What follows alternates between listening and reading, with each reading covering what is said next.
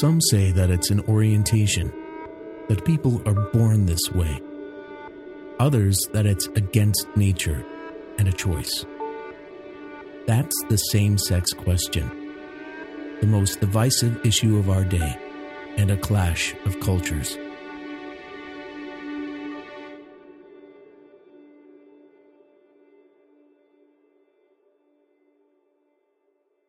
Well, good morning, church. It's good to see you this morning and to have had an opportunity to worship with you. Just an amazing time that we've had already here today. There's so many people who don't really care that much what the Bible says about something.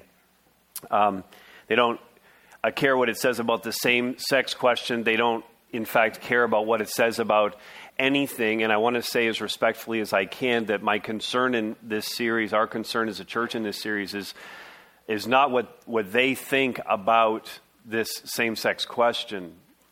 We're not really that concerned with what people outside of the believing of the authority of God's Word are thinking about all of this or where they're looking for their answers. But we're really concerned with those of us who are kind of in the room and those who would be watching by a video and those who are listening to the podcast.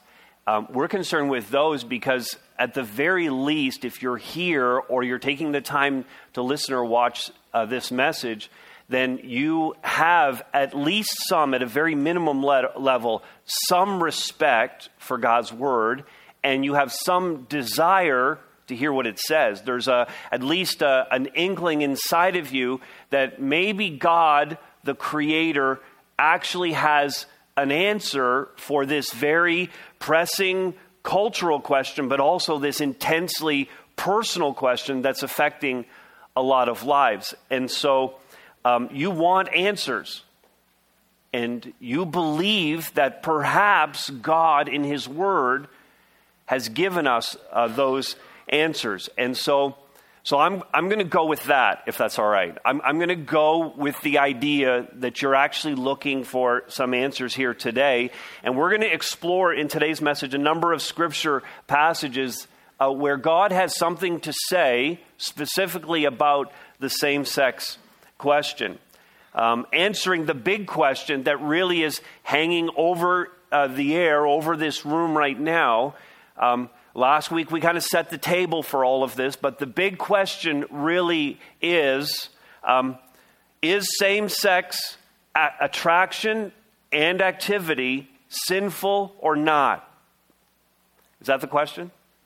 Is that the one you're wondering about? Is same-sex activity or attraction sinful or not? That's really what we're going to go after today. So probably be a great idea if we just paused and prayed for a moment, and then we'll get into this. Father, we do, as we often pray, we have a desperate need to hear from you again. And we're in the midst of some complex questions. And Father, there seem to be so many options in front of us, so many competing voices to attract our attention and get us to believe and act. And so, God, we need you to speak to us through your word right now. But, Father, we understand that the word of God is living and active and sharper than any two-edged sword, that it pierces to the division of soul and spirit, of bones and marrow. We know that it is a discerner of the thoughts and intentions of the heart. And so, God, we understand that this isn't just an academic pursuit in understanding what an ancient text says. But Father, this is your Holy Spirit bringing conviction to our lives. Show us what we need to believe.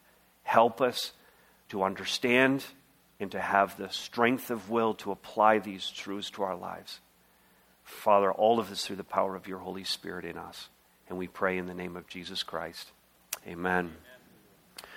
All right, well, let's take a look. This is what we're going after today, the Bible and the same-sex question. In the last message, I used a phrase, having a high view of Scripture. And what I mean by that is that we actually find our authority in the Word of God, and that it is inspired by the Holy Spirit.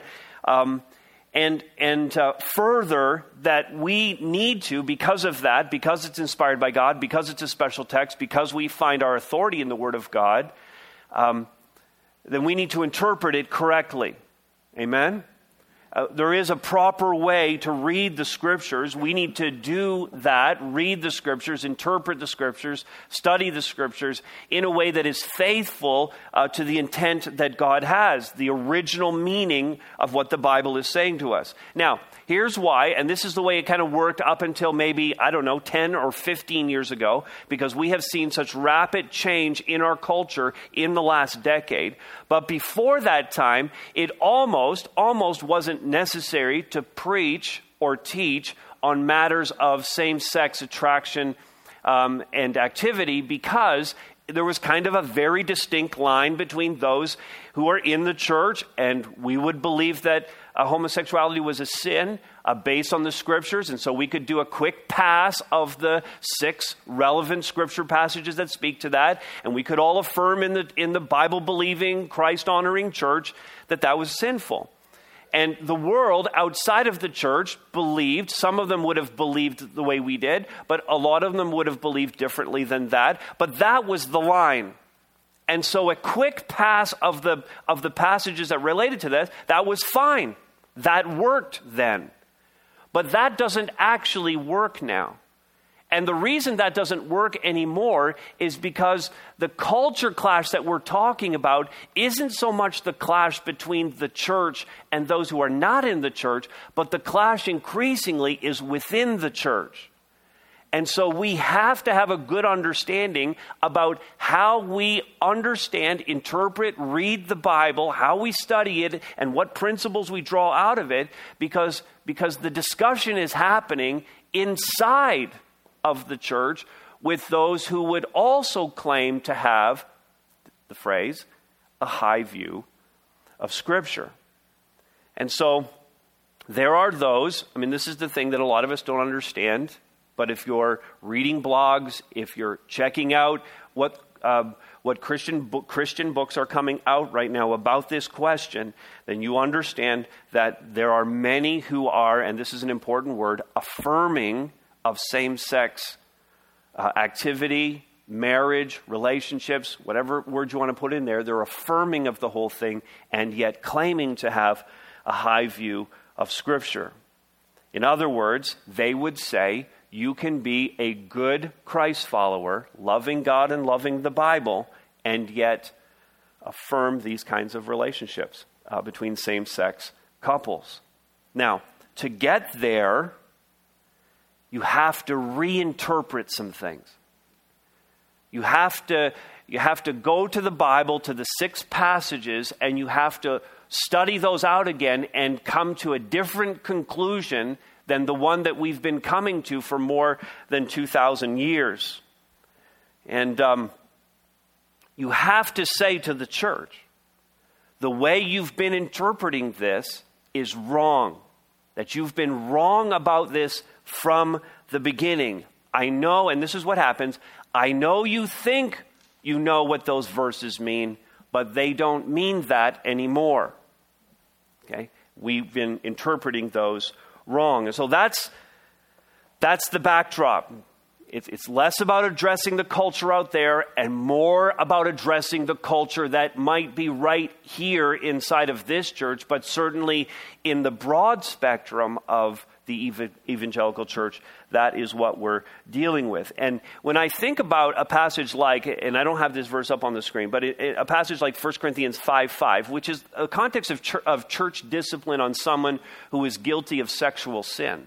Okay, that's the context of that verse. In 1 Corinthians 5:5, it says, "What have I to do with judging outsiders?" And Paul's telling the church, you need to discipline this guy. He's doing something that's inappropriate.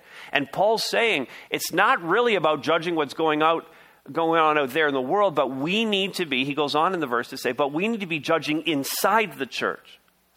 And this is a prime example of that, where we're going to be spending some time using the Scriptures to kind of discern, can we be affirming of same-sex relationships and activity, or do we still believe, more traditionally, that it's a sinful choice and against God's moral code? All right, so before we go any further then, I've talked a lot about interpreting the Bible and how we read the Bible. So let's just do a little quick primer, if you will, on how to study the Bible. Does that make sense?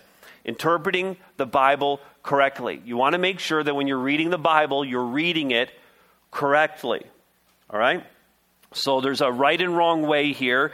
We don't really think about the different ways that we read different kinds of literature, but I just want you to know that every time you're reading something, you're interpreting it. We're not just reading something without also discerning. Interpretation is just what's the meaning of this. And so when it comes down to interpreting the Bible, we're making interpretive decisions every time we read the Bible, and it's based on several things. If we're going to do it correctly and faithful to the text, there are several things that are important. First of all, we want to read the Bible in light of the historical, grammatical, and literary considerations. Okay, these are three very important words. And I don't have time to kind of dive into all of this. There's whole books that are written on this topic. We're going to put a couple of those books in our reference section on the When Cultures Clash website. You're going to be able to access those there if you want to go a little more deeply into all of this. But this is literally like 5 minutes to say what I learned in a whole semester in my undergrad degree. Okay, so historical, grammatical, literary considerations. That is to say, whatever book we're reading in the Bible has a historical context that it happened in. There was a time and there was a place, and there are factors about that history, about that time and place, that influence the writing. Does that make sense?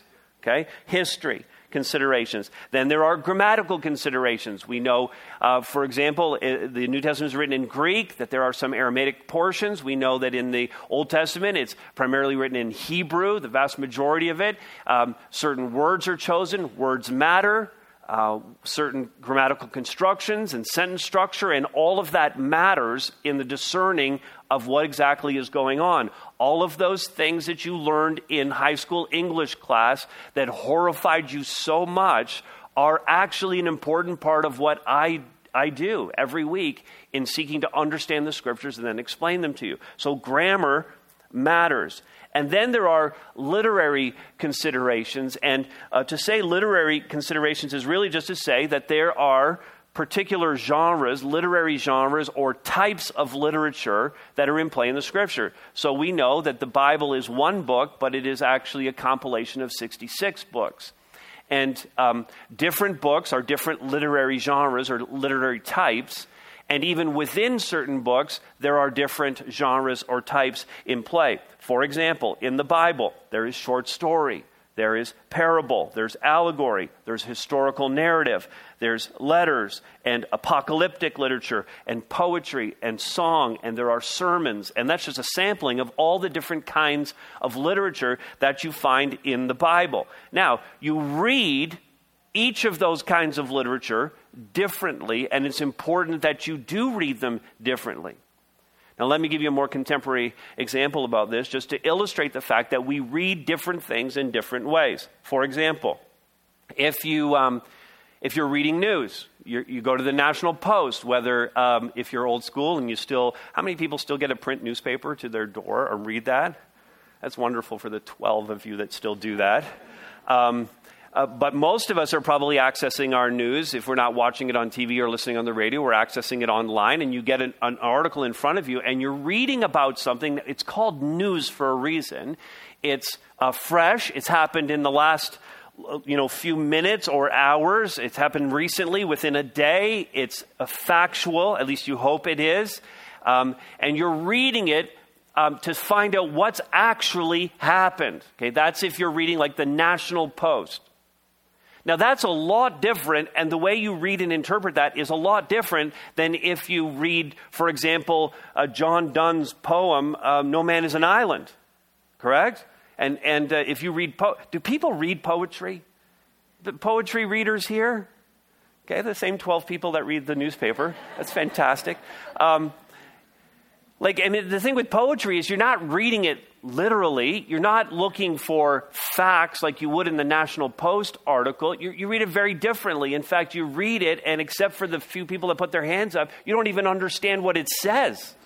I mean, that was my whole high school English career, was I have no idea what this means. It is such a shock that I spend my time and my career, my whole job thing is about explaining literature to people. My high school English teachers would be incredulous at this, that I actually do this. And because poetry needs to be read differently than news. And then, of course, my third example is amazing. Comic strips. I mean, how many... Just take a second and read that. Yeah, it's funny, right? It's funny. How many Calvin and Hobbes fans? You get that, right? And you read comic strips different. There is a message that he's delivering. It's not poetic. It's not factual, but there is something being communicated through humor. And I wish Calvin and Hobbes were still being published today. So interpreting the Bible correctly, there are historical, there are grammatical, and there are literary considerations, and those are the rules that we follow. At least those are the first set of rules that we follow when reading the Bible. Also, we have author's intent in writing. In other words, this is so important. What did the author intend? What was his purpose in writing? And what did the original readers understand? The plainest meaning of what they were reading in the book that they had in front of them. And if you don't lock this in first, then all kinds of wrong interpretations can result. This is the Bible study, and I remember this Bible study. We try to avoid this as much as we can, but when I was first a believer in the church that I was first in, I can remember going to Bible studies where the whole thing was that the leader would just get a passage open and would just read it and then go around the circle and say, what does this mean to you? What does this mean to you? What does this mean to you? And everybody would just share their opinion about what it meant to them. And without trying to be rude about it, I don't care what you think of the Bible. I don't. I care what Paul was intending to write to the Galatian believers and what the Galatian believers read and understood about what Paul intended. That's what I care about. And that's harder work. It takes more study. You have to be more diligent in your understanding of the texts. But it isn't just willy-nilly. I can go anywhere in the scripture and just pull something out and say, that means this to me. That's dangerous. Going after author's intent in writing. And then thirdly, this, a context determines meaning. And by context, I mean the original context. You can write this down. It's a great little phrase. Scripture interprets Scripture. Okay, Scripture interprets Scripture. If you're stuck with something, the best way to find out what that verse means is to examine it in light of the greater context of the Bible. So we look at one verse in light of other verses, specifically even, or at least initially, the verses that are around that verse.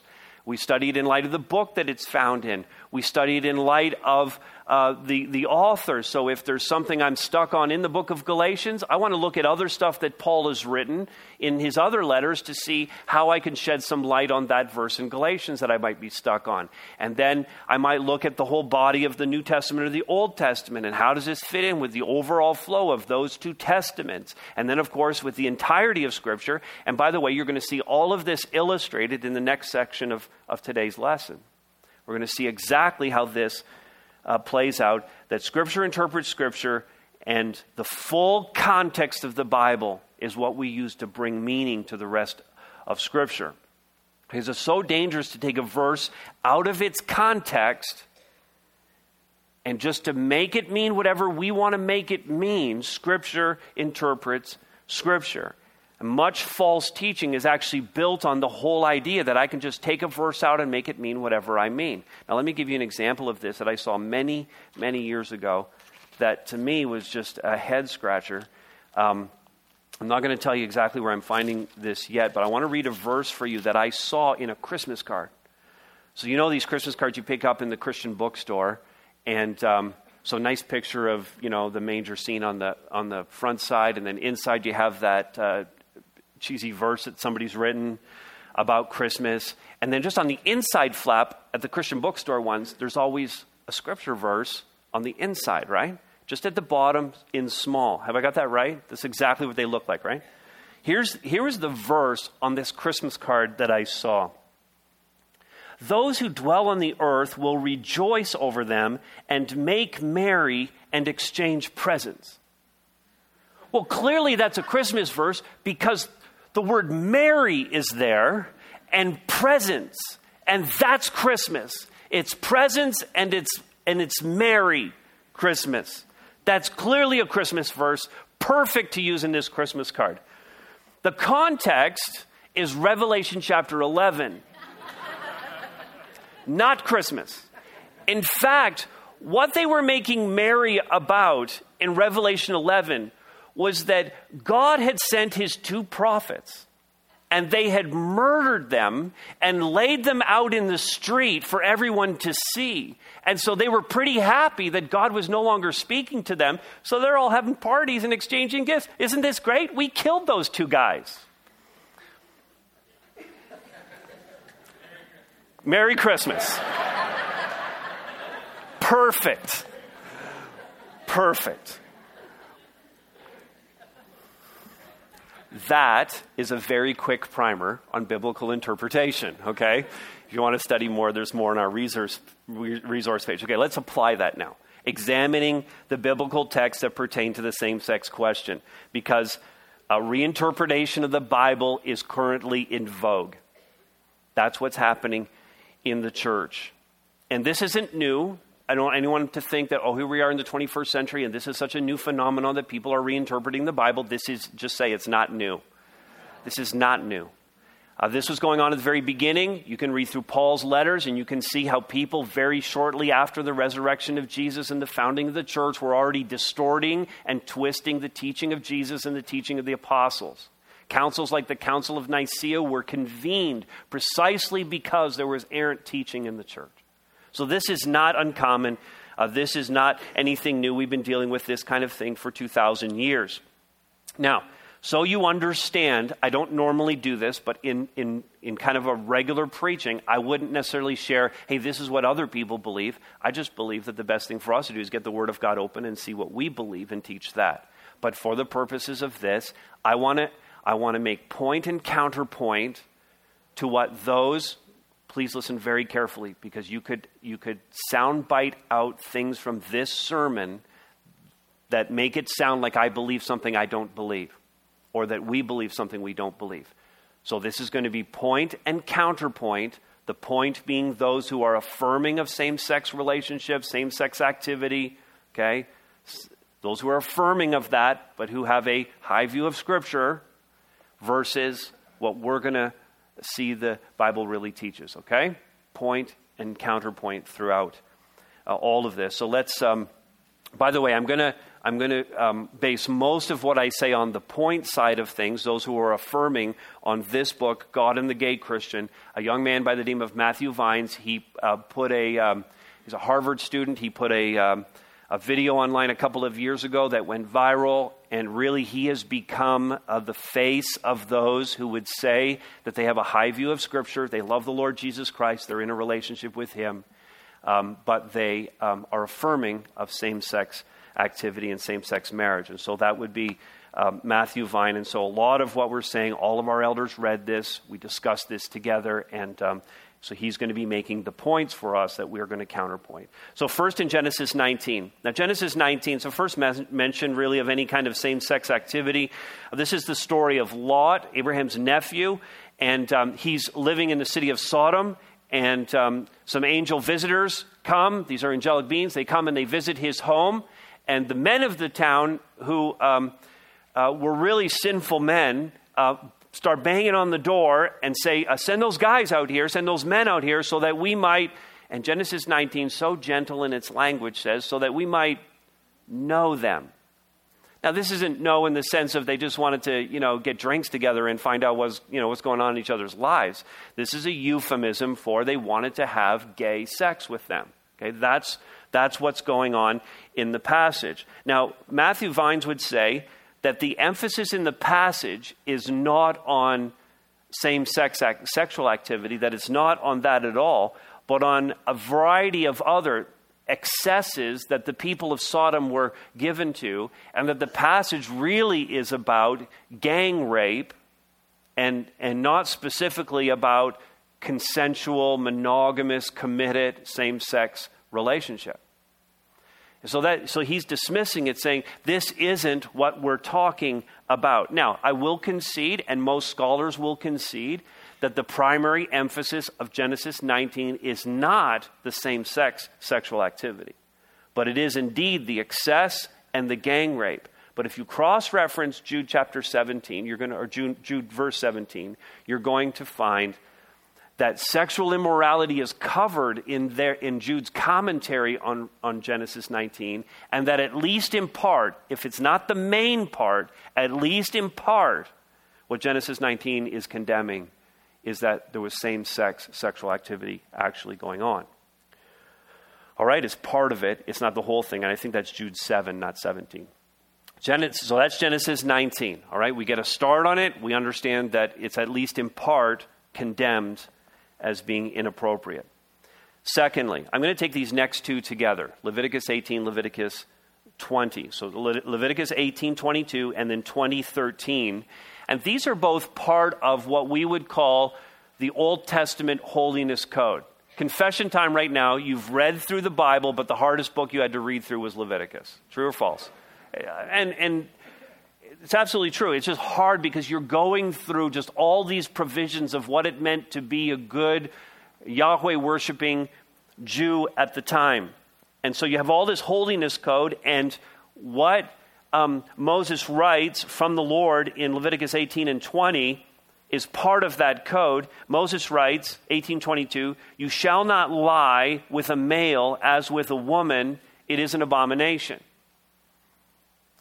Clear, correct? That seems clear to me. You shall not lie with a male as with a woman. He's speaking to men, obviously. It's an abomination. And then 20:13 just adds this. It kind of restates the point, but then adds this. They shall surely be put to death. Their blood is upon them. Now, this verse has been used by some well-meaning. The word I want to use is not appropriate right now. So-called Bible-believing people to incite hatred and violence against people who have same-sex attraction. And inappropriately so, in the strongest terms, let me say how much we condemn that, and that is an indication that a person does not truly have Jesus Christ in their life. We're not talking about any kind of violence or hatred of those who would be struggling with these issues or facing this question. And I'm grateful, because here's the answer to this, I'm grateful that the punitive aspects of the Old Testament holiness code are no longer in effect today. Okay? Jesus Christ said when he was here on earth, this is what he said, "I have come not to abolish the law, but to fulfill it." And the parts that were fulfilled in Jesus Christ going to the cross and giving his life, the parts that were fulfilled were the punitive aspects of the law. He shed his blood for us, did he not? He did. So the punitive aspects of the law are fulfilled, and the ceremonial aspects, there's no longer a need for the sacrificial system, no longer a need for a temple, because we are the temple of God now. The Holy Spirit indwelling us. And so the ceremonial aspects, the feasts, the festivals, the sacrificial system, all of that, no longer necessary, fulfilled in Christ. But listen, the holiness code was rooted in the very character of who God is. And so you can't erase the principle behind the moral code, because it's rooted in the character of God. And so we eliminate the sense of punishment that's here in 2013, but the sense that we should not lie. If we're men, we should not lie with a man as we would with a woman. That's still enforced because that's rooted in the character of God. That's part of who he is that's been passed down to us.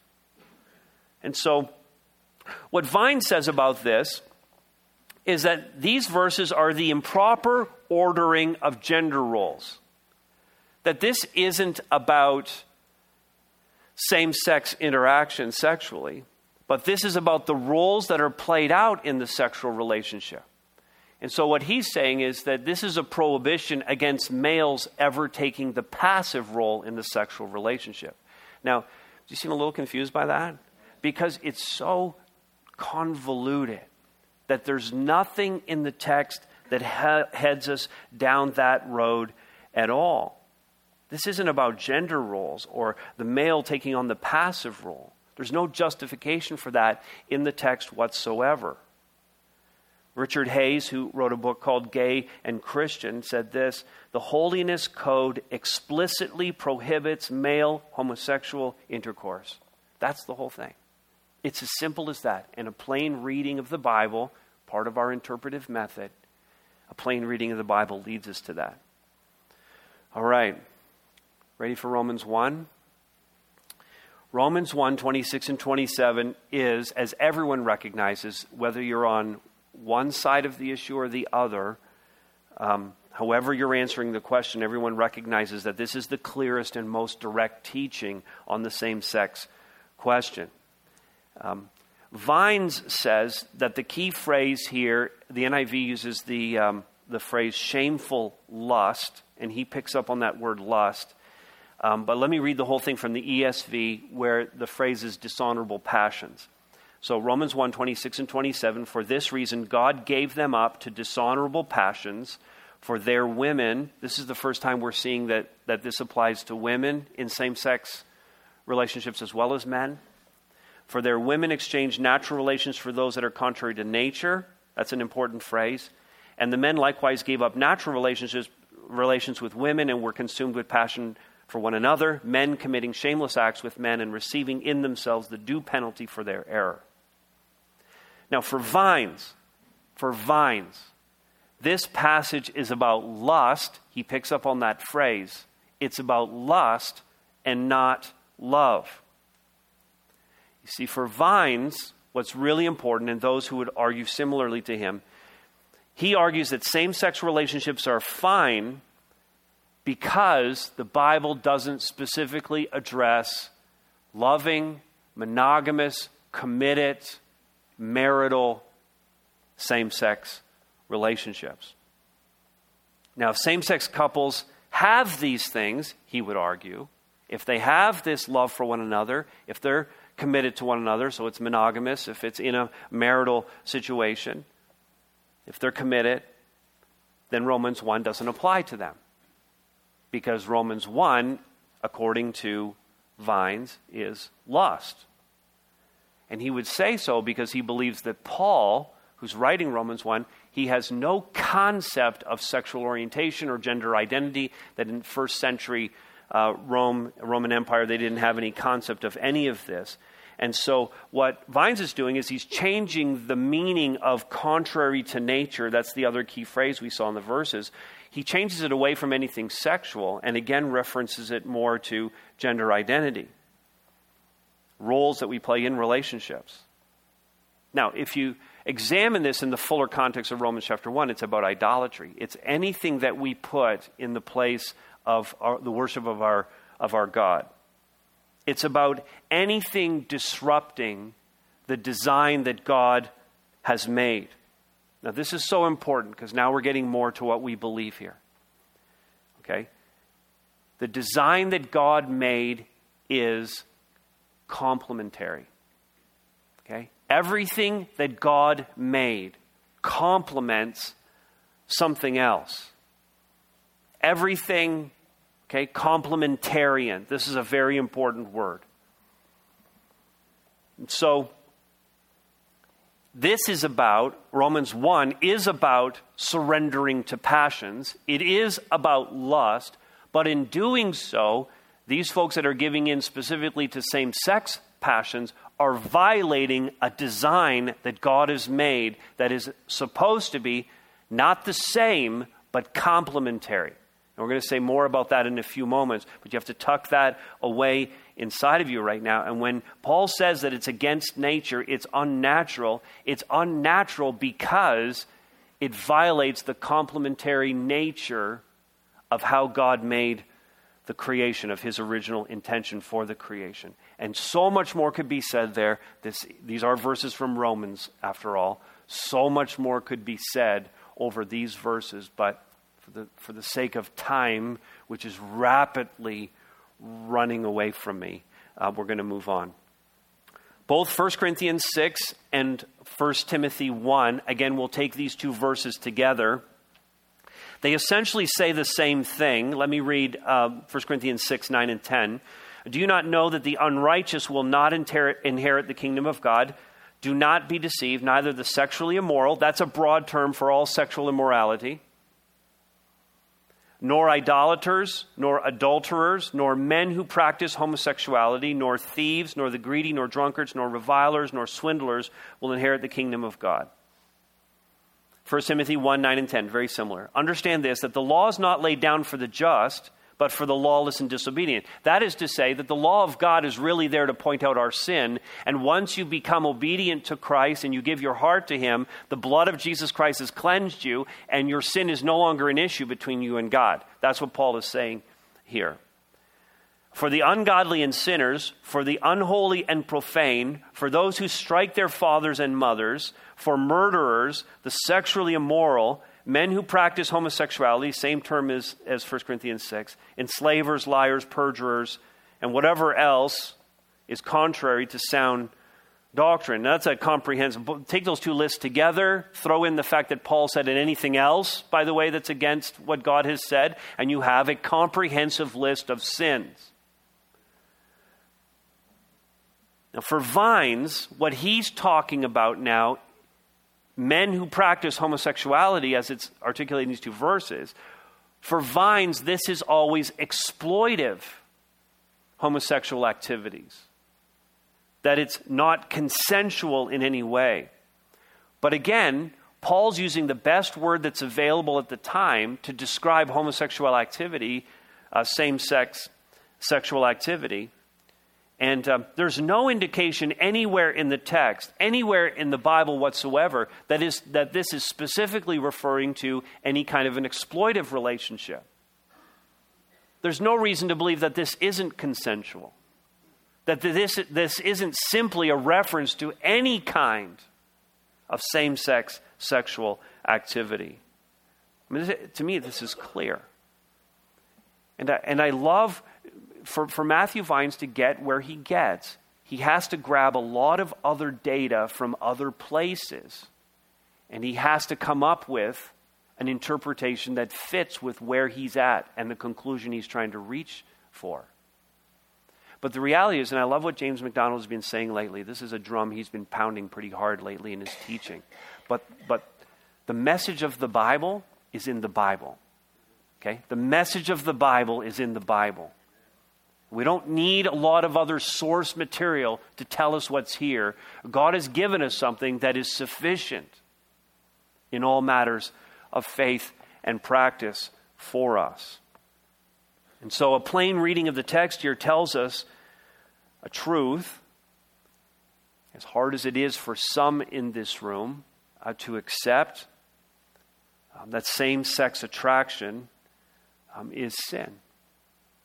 That it violates, that based on these 6 texts that we looked at, it violates God's holiness code.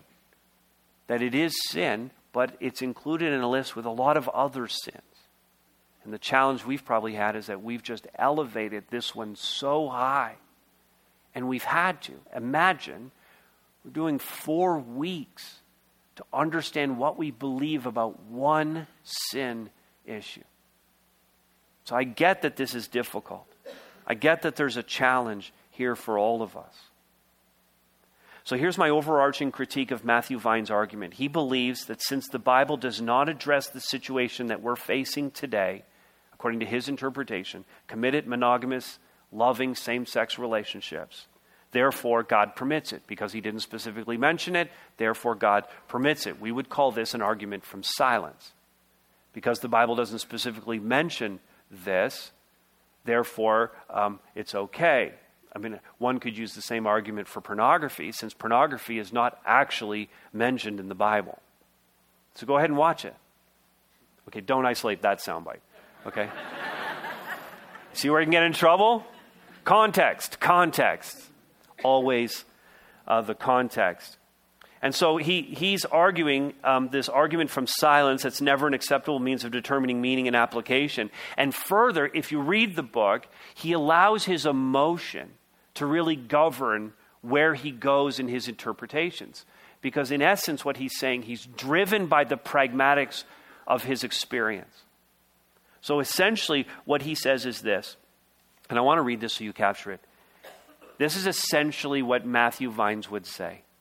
Because some people are gay, and because a lot of those gay people are struggling deeply with their identity, and because it's really hurtful, harmful toward them, therefore God must be okay with them because God loves people. And so we've been reading the Bible wrong for 2,000 years. We need to change the reading of the Bible to suit what's happening now, so people will no longer, so young gay men will no longer take their lives, so people will no longer struggle with identity issues. We need to simply be affirming. Okay, that's a summary of what Matthew Vines is saying, but none of that is consistent with a proper interpretation of the Scripture. And respectfully to Matthew Vines and others who would believe similarly, if that's the interpretation you're coming to, you don't have a high view of Scripture. You don't. You may say you do, but you're violating the very essence of it by following a wrong methodology to come to your conclusions. All right? That's a zoom in on the 6 passages. And that's an important way to study. But again, we want to study the 6 passages in light of the greater context of the Scripture. And so, really with the time we have left, let me just say this. When we zoom out, we see the bigger picture in 3 other passages. Let's just start with Genesis chapter 1 and 2. Pretty easy to find in your Bibles. Genesis 1 and 2. Let me read a few verses here. 26 and 27, 28 of chapter 1. God said, "Let us make man in our image, after our likeness. Let them have dominion over the fish of the sea." You can see the intention from the beginning. He switches from singular to plural. His intention from the beginning is to create 2. Okay, they're going to have dominion. Verse 27, so God created man in his own image. In the image of God he created him. Male and female he created them. And God blessed them. God said to them, "Be fruitful, multiply, fill the earth, subdue it, have dominion over the earth." And then over to chapter 2, verse 7. Then the Lord God formed the man of dust from the ground. Now he's going into more specifics how he did it. Chapter 1's kind of a summary of the whole thing. Formed the man of dust from the ground, breathed into his nostrils the breath of life. The man became a living creature. And then over to verse 18. Then the Lord God said, "It's not good that the man should be alone. And I will make him a helper fit for him." We're going to come back to this next week, all right? Because this is important in terms of how do I handle same-sex attraction if I have that and I want to overcome that in my life. So out of the ground the Lord God formed every beast of the field, every bird of the heavens, brought them to man to see what he would call them. Man gave them all names, verse 21. Then because he couldn't find a helper that was suitable for him, the Lord God caused a deep sleep to fall upon the man. While he slept, took one of his ribs, closed up the place with flesh. The rib that the Lord God had taken from the man he made into a woman and brought her to the man. Then the man said, "At last this is bone of my bones and flesh of my flesh. She shall be called woman, because she was taken out of man. Therefore a man shall leave his father and mother and hold fast to his wife, and they shall become one flesh." And the man and his wife were both naked and were not ashamed. Now from the beginning, back to that word complementary, okay, from the beginning we have order in the way that God created male and female to come together. And God saw everything that he had made in creating days 1 through 3, in filling the creation, days 4, 5, and 6. In the perfect order of that, God created something awesome for us that is perfectly in the creation, complementing everything else. Now, Ephesians 5, 22 and 23. By the way, God looked at all of that and he saw that it was No, he didn't say it was good. At the very end of it all, he said it was very good.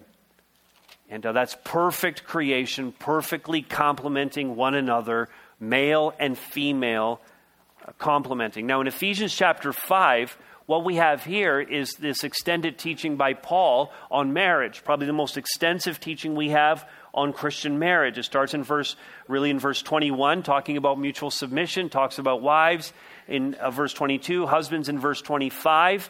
And then he says this, again he reiterates in verse 31, the Genesis passage, therefore a man shall leave his father and mother, hold fast to his wife, and the two shall become one flesh. So the overall context of what's happening in the scriptures now, from the beginning, now reiterated in the New Testament, is this idea of marriage as a complement, male and female. That's the perfect order of things. But then we get a little bit more information that's so critical here when he says this mystery, verse 32, is profound, and I'm saying that it refers to Christ and the church. See, it's in Ephesians 5 that we begin to get a greater picture for something that's overarching all of what we're talking about in the same-sex question. That there's a greater narrative being written over everything that we can't ignore. Revelation 21. Let's go to the very end of the New Testament. Revelation 21 of verse 2. This is the Apostle John now, and he's seeing this vision of eternity, and he says this, now I saw the holy city, the New Jerusalem, coming down out of heaven from God, prepared as a bride adorned for her husband. You again, respectfully, you can't affirm same-sex marriage, same-sex relationships. You can't say that that's okay and maintain the integrity of this picture that we have of the end of time. It's inconsistent. Verse 9. Then came one of the seven angels who had the seven bowls full of the seven last plagues, and he spoke to me saying, come, I will show you the bride, the wife of the Lamb. I mean, it's you and me. If we're truly followers of Jesus Christ, that's us. History is culminating in a wedding between opposites. History started with a heterosexual marriage. It ends with a heterosexual marriage between God and his people, the bride. They have to be different. Inasmuch as you and I are different than our God, infinitely different. Infinitely different. So marriage is a picture of that difference, and an important one at that. It's all complementary. We can't ignore the imagery. We can't change the imagery. There's intentionality behind God's prescription for faithful, monogamous, heterosexual marriage, relationships, activity. Because it's a picture of the greater truths that God has for us to believe. And so the issue is essential. It's important. Every marriage between a man and a woman is a living picture showing God's plan to redeem humanity and bring them back into relationship with himself. Every marriage between a man and a woman is the gospel in living color. When that picture is altered, the message is lost. I like what N.T. Wright has said about this. There's a clip on the resource page, it's 5 minutes long. N.T. Wright is an eminent English scholar, and just captures it in just a few minutes when he's asked the question. But he says this, and this is a quote from the video, so it's not kind of well-reasoned written material so much as a transcript of what he said. He said, it's not just one or two verses here and there which say this or that. It's an entire narrative so that male plus female marriage is a signpost or a signal about the goodness of the original creation and God's intention for the eventual new heavens and the new earth. Now, Wright goes on to say that when we allow the expression he uses is when we allow other configurations of marriage, and we get to the place that marriage or sexuality is merely a convenient social sexual arrangement, then we've all missed the point about what a wonderful, mysterious thing that marriage really is supposed to be. It's something that points directly to God. Now, by the way, the same-sex question is in front of us, but we violate this picture in all kinds of heterosexual ways as well. That's why adultery is as condemned as homosexuality is, and fornication is. Sex is not to be treated in any respect or in any of its expressions. It's not to be treated so flippantly, because our sexuality points to what we believe about our God. In fact, everything we do is theology.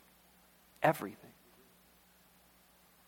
Every decision we make, every action we take points to what we believe about our God. Not a minute of the day goes by that your life is not saying something about what you actually believe. Now, I feel the weight of all of those truths. Do you feel it? I feel the weight of it. And I'm sensing as I go through all of that some of the implications of it. And the reality is that if we believe all of what we've talked about here today in a very cursory fashion, we've only been able to kind of run over the top of it, then we're going to be following the path where it leads us. And where it leads us is not necessarily going to be a desirable place. I think we all like Psalm 119, verse 105. I think I could universally say for everybody, we love this verse. Amen? Okay. God's word, what does it say? I think it's going to go up here on the screen. God's word, your word, is a lamp for my feet and a light for my path. You all know that verse? Right? And this is the verse, I think why we love this one. This is the verse that makes like the greatest wall art. And we're into that kind of posters and computer wallpapers and cards. And we love this junk, right? So we love this because it's always done so nicely with a lighthouse or a lantern or a candle, and it's lighting our path. But we have it in our mind. Tell me if this is not true of you. We always have it in our mind that the light of God's word, the light to our feet, the lamp to our path, we always believe that it's taking us to a good and safe place. True or false?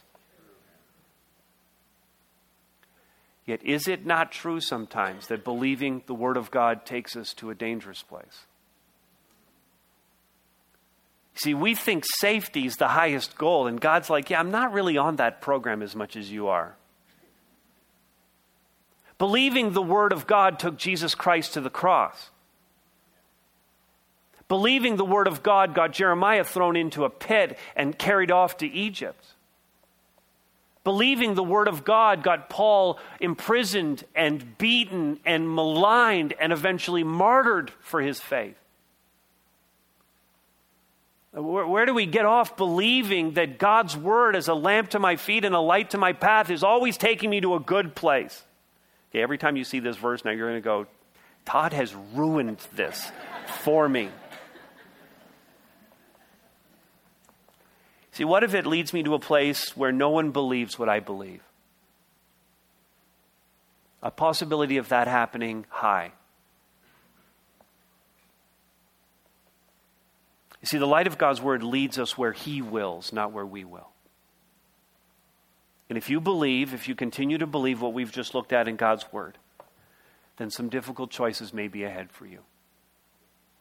We're going to deal with some of those in the next couple of messages, Lord willing. You see, if you have same-sex attraction, if you identify as gay, and some on our survey are identifying as having attraction or maybe even fully identifying as being gay, And if that's you, and yet you're coming to realize now that perhaps this is sin and that you need to do something about that, then some very difficult choices are ahead of you, painful ones. If you have family members, loved ones who have come out, it's going to mean some painful times ahead, some hard conversations, and likely many tears. The lamp unto your feet and the light unto your path. It's going to be a hard, hard road. No matter the personal cost, no matter the pressure to give in, or the path before us, our resolve as followers of Jesus Christ must be to believe and act on the Word of God without reservation. So that hopefully gives you a good sense of the principal Bible texts that relate to this question. As I said along the way, there are some new resources. I'm going to invite Roger. Why don't you come up right now? He's going to ask a few questions. Can we just take a few minutes to answer some questions, and then we'll be on our way. But the whenculturesclash.ca website has some new resources. You can also access that through harvestberry.ca under the teaching drop-down menu. Next week, I am going to deal with the question of what to do if I am experiencing same-sex attraction. And so we'll deal with that next week. But Roger, why don't you got some questions? Right. Yeah. Well, thank you, Todd, for clarifying really what the Bible says on that. But when I carried my chair up here, that was kind of like a little bit of a burden. But as I know people, and you know people, who for them, this isn't like just carrying a chair around. It's like carrying their skin around. And so that leads us to one of the questions that people ask is, are people born gay, or is it a choice? Yeah, so we're going to deal with this one in much more detail next week. And I know that that's like a pressing question because that's a big thing that's being asked in our society right now. But for now, let me, can I just do a bit of a Jesus juke on you right now and just answer you the way Jesus would answer questions? With more questions? Okay? I just want to be like Jesus as much as I can. And so here's your answer with some questions. What do you believe? Okay, we're trying to make a distinction between, is it a choice or am I born this way? So let me ask you this question. What do you believe about the sin nature? Like what's your understanding of the sin nature? What does Romans 3:23 say? All have sinned and come short of the glory of God. Okay. What does Romans 5:12 say? Just as sin came into the world through one man and death through sin, and so death passed to all men because all have sinned. Okay, Romans 5. It's been passed down. Sin came from, who was the first sinner? Adam. Okay, Adam and Eve, first sinners. But Adam's sin gets passed down to all of us. So we're trying to ask the question, am I born this way or is it a choice? I'm leading you to an answer, perhaps, through questions. Should we be shocked by the idea of someone being born in sin? No, because we actually believe that. Could we also believe that people might have a certain predisposition towards certain sins? Like I know in my own life, there are certain things that are not tempting at all. There are things that I can triumphantly say I have full victory over that because I'm actually not tempted by it at all. Alcohol is not a problem for me. Going to casinos and gambling is not a problem for me. I have no issue with any of those. I could make a long list of things that are not a problem for me, but I can list some things that I know are a problem for me, and they seem to have been a problem for me from the beginning. Okay, for me, sexual sins are massive. Okay? My parents are right here. I was 8 when I brought my first question about sex to my parents, and they both about had a cow when I brought it. Okay? So they bought me a book to try and answer my question. I took the book outside and taught all my 8-year-old friends. Which did not make any of their parents happy.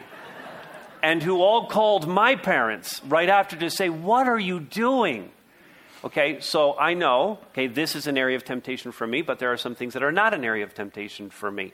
And so do I have a predisposition towards certain sins? Okay, I'm asking questions. I think most of us would have a similar experience to what I have with this. And that said, is sin, no matter what it is, still a choice for us? Even though I'm predisposed toward a certain sin, I can still choose to do it or not do it, correct? Okay, that's the premise we're working on throughout this. And again, more about that next week. Wow, great, thank you. And you know what, one of the things that we try and do in the church is be open and honest. And we've had conversations about my family history and your family history and the things that we struggle with really from the beginning. Right. And God's grace in our lives is so great. But hey, that brings up this question. Okay, we have a high view of Scripture and they have a high view of Scripture. But are those who claim to be Christians and yet affirm same-sex activity or relationships really Christians? Can they be really Christians? See, I don't really even know if you're saved. I sometimes wonder that. I think there's a lot. I think that, and you don't know if I am. Ultimately, the reality is that I have the testimony of the Holy Spirit in me, and I know that I'm a follower of Jesus Christ. Yeah. Okay. Despite any struggles I might still have and the temptations I face, I know that I'm a believer. But ultimately, I'm not really going to know if Roger is a believer until we're both standing there on the last day. I can look at the fruit coming off of this, like you'll be there first. Well, you're older, so chances are, just based on averages. Yeah. But ultimately I'm going to know and any of us are going to know because we're all standing there on the last day with Jesus. Amen. I mean, I'm looking forward to that day for sure. And that's how we really know. We can look at the fruitfulness of a person's life and make some determinations. And if you kind of look at Matthew Vine's life, you just go, man, he loves the Bible. He's wrestling it down. He worships Jesus like we do. I mean, he's just in every way except this one thing. And so the question I have, is that enough, or is that enough to keep him out of heaven? Is he not a believer because of this one sin issue that he's in error over? And I'm not sure I really want to answer the question. And the only way I can is to go to the Scriptures. And so if I go to somewhere like, for example, 1 John, okay? 1 John, I preached this book really, really early on. I think year 2 here at Harvest, I preached 1 John. And it is a hard book to preach. I just heard John MacArthur, who's one of the strongest preachers I know, and very black and white in the way he preaches. He was asked the question, what's the hardest section of Scripture you've ever taught? And he said, it's 1 John. And the reason is, and this is funny coming from MacArthur, who's so black and white in his thinking, he said, because John is so black and white. Really, John MacArthur? That's what you're saying? Because, you're really that. But here's what John, the Apostle John wrote. This is 1 John 3:9. No one born of God makes a practice of sinning. Black and white. Confession time. How many in this room you would identify as being a follower of Christ, but you would say, I have some sin issue in my life that could be categorized as a practice of sinning? It's common enough in my life that it's a practice. Okay. No one born of God makes a practice of sinning. Now, again, if I just look at that verse, I am condemned and done. Unless I look at the full context of the Scripture to try and get a bigger picture on all of this. And so then I started thinking about 1 Corinthians 5. I referred to this chapter earlier on. Paul's writing to the Corinthian church to tell them they got to discipline this guy. He's doing something that even people outside the church don't do. It's an incestuous sexual relationship. And Paul says in 1 Corinthians 5, he says, you must deliver this man over to Satan for the destruction of the flesh so that his spirit might live in the day of the Lord. He's not repentant. He's committing gross sexual sin. He gets put out of the church because of it. He's isolated from the people of God. Yet Paul's instruction gives every indication that the point of the discipline is to wipe him out physically, to isolate him in his human life so that on the last day he's standing with you with Jesus. It's crazy. I don't know. Well, good. Thanks for that clear answer. Well, that's good. We'll let God work it out. How's that? Yeah. We'll let God work it out. Yeah. That's the answer. Well, our time's almost gone, but let me ask you this. Is same-sex sin any different from any other sin? Jesus died for every sin that's being committed in this room. And some of you may think that your sin is less than the sin of same-sex sexual activity, when in fact it's not. It's included in the same sin lists as many other sins that we might even consider minor sins. Gossip, envy, stealing, even little things, cheating on your taxes. I mean, all these sins, lusting after someone even though you don't consummate it. I mean, the reality is that Jesus Christ went to the cross for all of those sins. There's not a sin that was committed that the blood of Jesus Christ hasn't cleansed, isn't cleansing. He paid the price for it all. And so your minor sins are